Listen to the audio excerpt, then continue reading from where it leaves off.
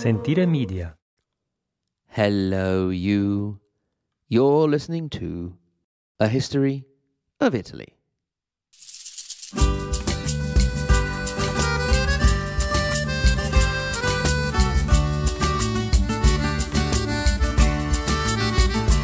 Episode 120, Braccio da Montone, Early Life of a Condottiero, 1368 to 1407.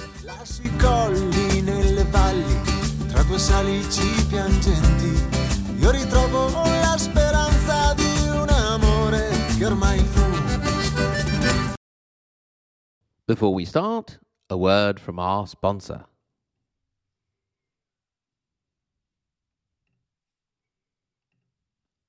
Now we have an issue with stamps in Italy.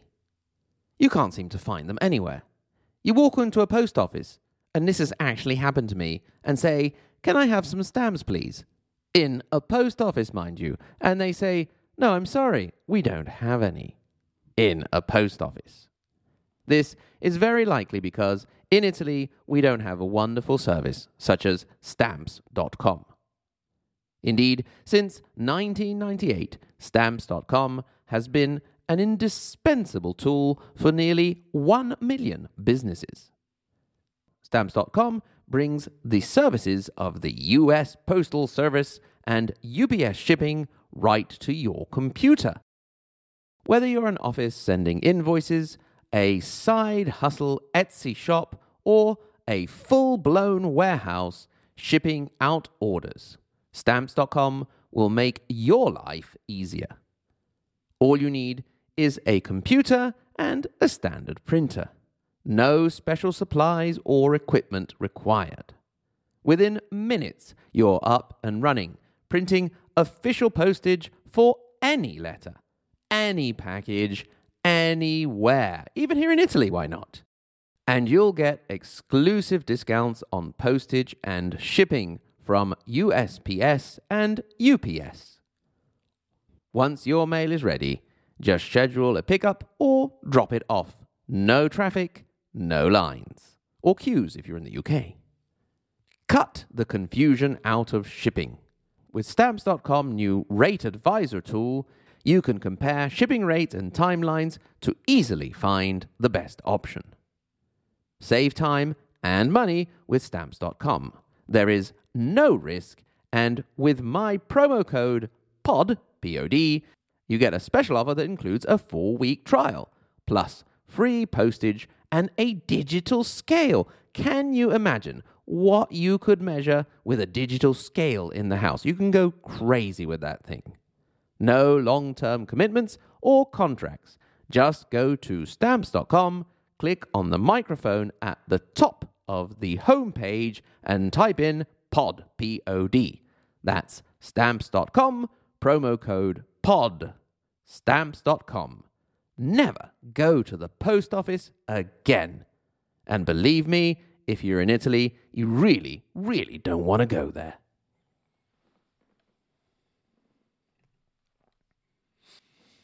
Today we are going to take a tour of the Papal States and central Italy between the end of the 14th and the beginning of the 15th century. We are going to have a very special tour guide leading the way.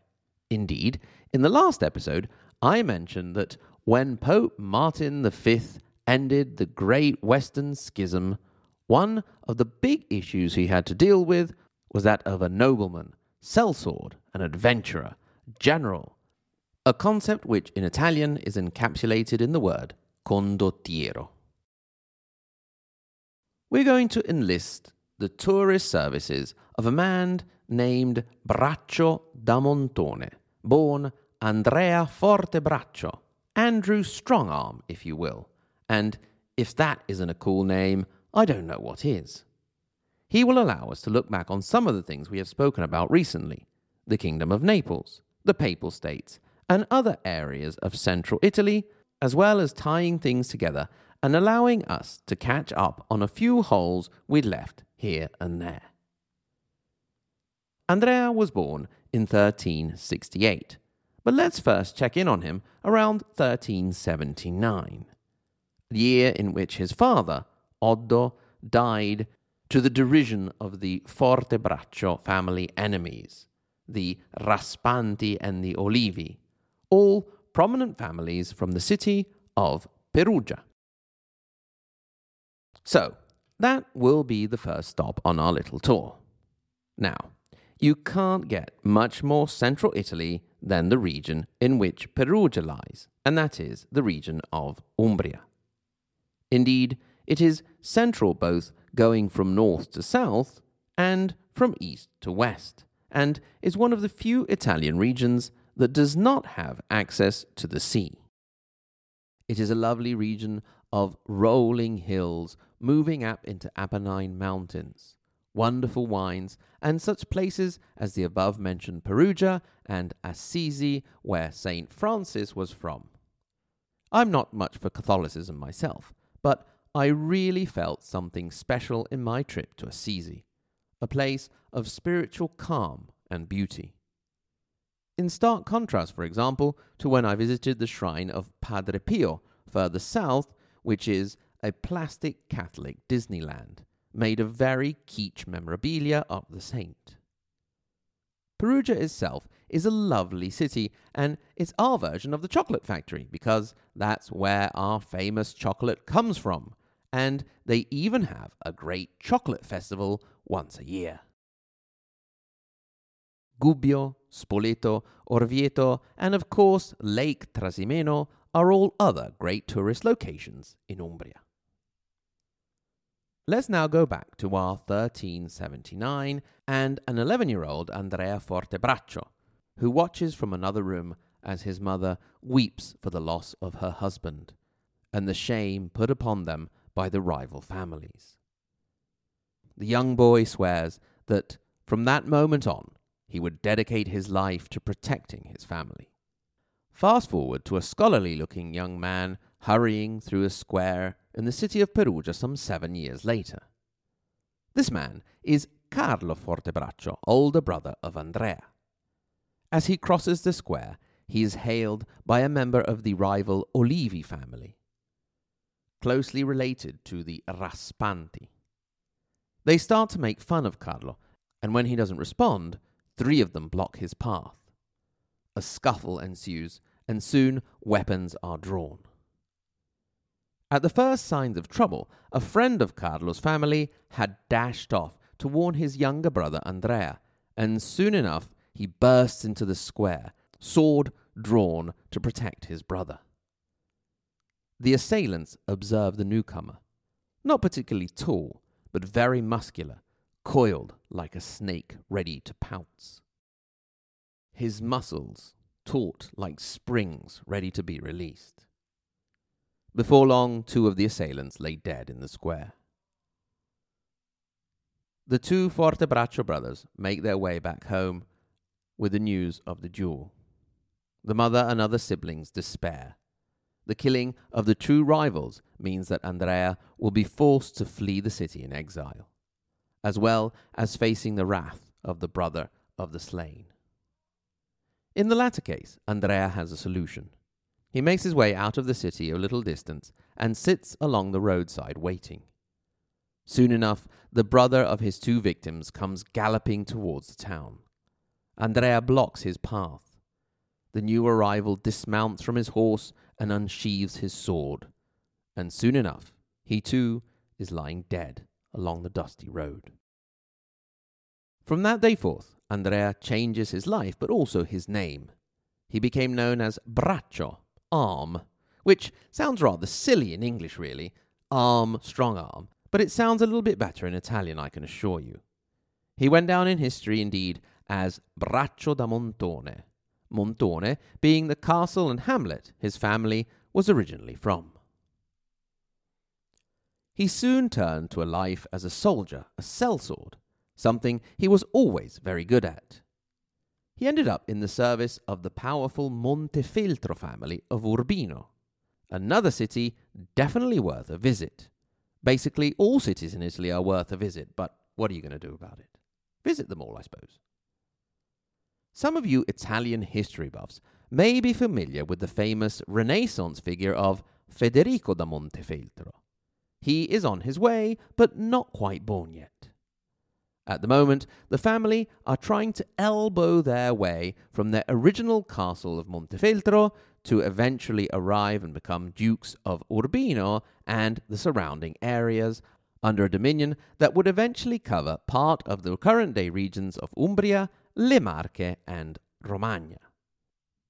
Speaking of which, the big issue that the Montefeltro family have at the time of Braccio's arrival in their service was with the Malatesta family of Rimini. The Malatesta claimed to be able to trace their origins all the way back to Scipio Africanus, he of Hannibal-era memory. But nobody really believed them on this. In any case, they originated from the castle of Verrucchio, near the city of Rimini, and when the city became a commune, they kneeled to the communal authority. By the late 1200s instead, the tables had turned, and the Malatesta would become lords of the city, and during all of the 14th century, they would expand their dominion over cities in Romagna and Le Marche, heading down to Pesaro, which is what brought them into contrast with the Montefeltro from Urbino. In this particular contrast, although Braccio has already made a name for himself, he didn't really get to do much, as he was seriously wounded and was in a coma for several days. He got back to his adventuring life and managed to then get captured by the then Lord of Perugia, Biordo Michelotti. You can forget his name if you want, try and remember the others, I'll remind you later at the end of the episode. The Lord of Perugia saw Braccio's potential and offered to hire him, but it is here that Braccio started to show that he was not just any old sellsword. Indeed, if he were to fight, of course it would definitely be for cash, but he would also put a little bit of ideology into it, and he would not fight for those who had exiled him from his homeland, Perugia. So his family was forced to step in and pay his ransom. Soon he was out adventuring again, although he did take off a little bit of time to get married to Elisabetta, who would become his beloved Betta and who he would treat with great affection for all of their lives. This despite having various children from other women as he wandered round the peninsula in his adventures. And, to his credit, he did recognize these children and set them up in his family home, which must have really pleased his wife, considering that the poor woman couldn't have any children of her own. They did, however, maintain a good relationship until her death. As we mentioned, he was off adventuring soon enough, and back to accumulating a nice bunch of booty. Unfortunately, during one trip in which he was on his way home to visit his family and share out some of the riches with them, he stayed in an inn that burned down and basically lost everything. After that experience, however, he picked himself up, dusted himself off, and started again, entering the company of one of the most famous condottieri of the time, Alberigo da Barbiano. You can forget that name too, if you want. He was the leader of the famous Compagnia di San Giorgio, the Company of St. George. Not the only one of that name around in the Middle Ages, but one of the most famous. Alberigo needed some good men because he was mounting an attack on the city of Bologna. Now, we've already spoken about Bologna back in the episodes I called A Load of Bologna from Bologna. Basically, the joke there being that what is called bologna in America comes from the city of Bologna, that's the cured meat, where it is actually known as mortadella. If you want to hear more about Bologna, go ahead and go back to those episodes. Here, suffice it to say that it was a proudly independent city, and at the time we're talking about, i.e. between the 14th and 15th centuries, it was coming from a newly renewed communal experience. Indeed, in 1376, it had rebelled and sent away the papal representative, and set up a new commune that lasted until 1501, when the Bentivoglio family became lords of the city and would dominate until they were sent away again by the Pope in 1506. Incidentally, Bentivoglio is a lovely name because it means I care for you or I love you. In the mind of the popes, Bologna was a part of the Papal States, so they did not take too kindly to Bologna going off and being independent. Then again, in the minds of some popes, all of Western Christendom should have been part of the political Papal States. But let's not get too much into detail there. Today, Bologna is the central province of the Emilia-Romagna region, on the border between the Emilia and the Romagna parts. It is known as Bologna the Fat for the cuisine you can find there, which is excellent but terrible if you have cholesterol problems. It is the homeland of lasagna and ragu, and if you want to be sure that your ragu is up to scratch, you can actually consult the official recipe that you will find at the Chamber of Commerce of the city of Bologna. However, as we mentioned above, our Braccio was not there to fight for ragu or lasagna, but as we mentioned, he was there to fight for Alderigo da Barbiano. In his time in the service of Alderigo, Braccio rose to great fame and prominence, acquiring great wealth and reputation. He rose to the rank of captain, and for the first time he was able to bear his own coat of arms, a black ram over a yellow background. His reputation and influence grew so much that the general started to worry about his captain and suspect him, and soon enough an order to assassinate him was sent out. It seems that the plot was foiled by the wife of Alderigo, who may have become infatuated with the young, dashing, handsome captain. She entered his tent during the dead of night and, unseen, warned him of the assassination plot in time for him to flee out into the darkness. It was at this point that Braccio made an important decision. He had had enough of working for others. He was going to go out on his own. He was going to go freelance. He was going to create his own startup company.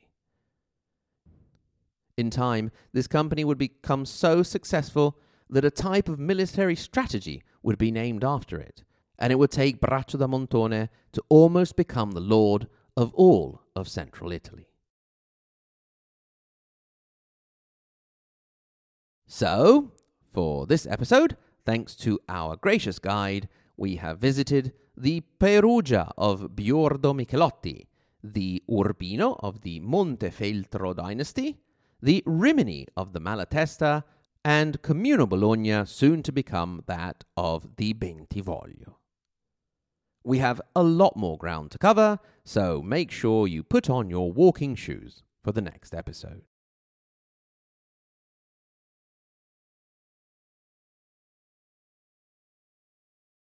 Thanks very, very much to you for listening.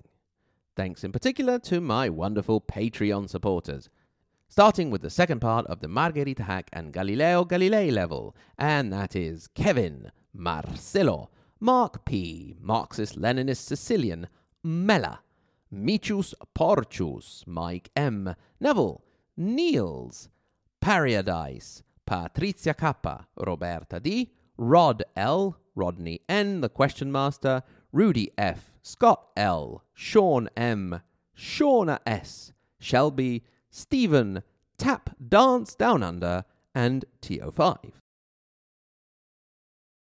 And, of course, the tippy top, Maria Montessori, and Dante Alighieri level, Paolo, Lisa K, Andrew M, Brandon S, David A, Peter W, Kevin O, David L, Rinat, and Sen.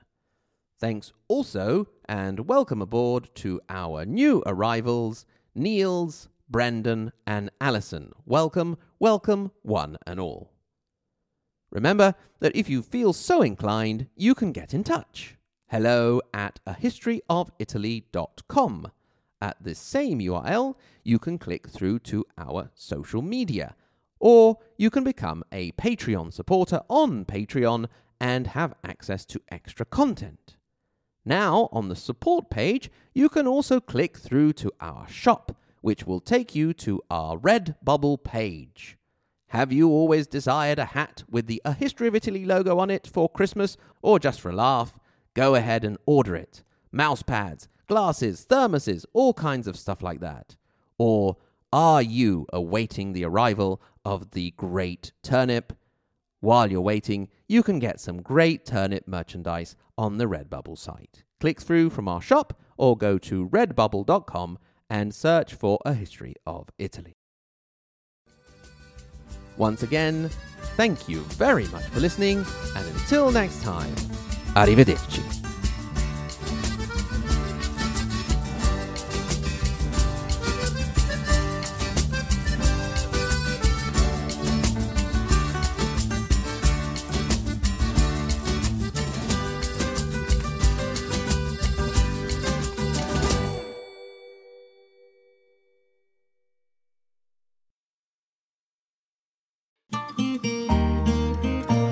Sentire Media. Hey, podcast producers and show hosts. Do you want to join a podcast network that celebrates all things Italian? At Sentire Media, we understand the allure of Italy and its unique culture. Our devoted team of hosts and producers are all driven by their shared passion for Italy. And we work tirelessly to create the best lifestyle podcasts and content that will whisk you away to the very heart of Italy. With us, you can savor the mouth-watering flavors, get lost in the stories from the past, break down the cultural barriers, and truly immerse yourself in the vibrant traditions of this intoxicating country. If you have a great podcast idea or are already in production and would like to join Sentire Media, head over to sentiremedia.com, that's SENTIRE media.com, and find out how to submit your show.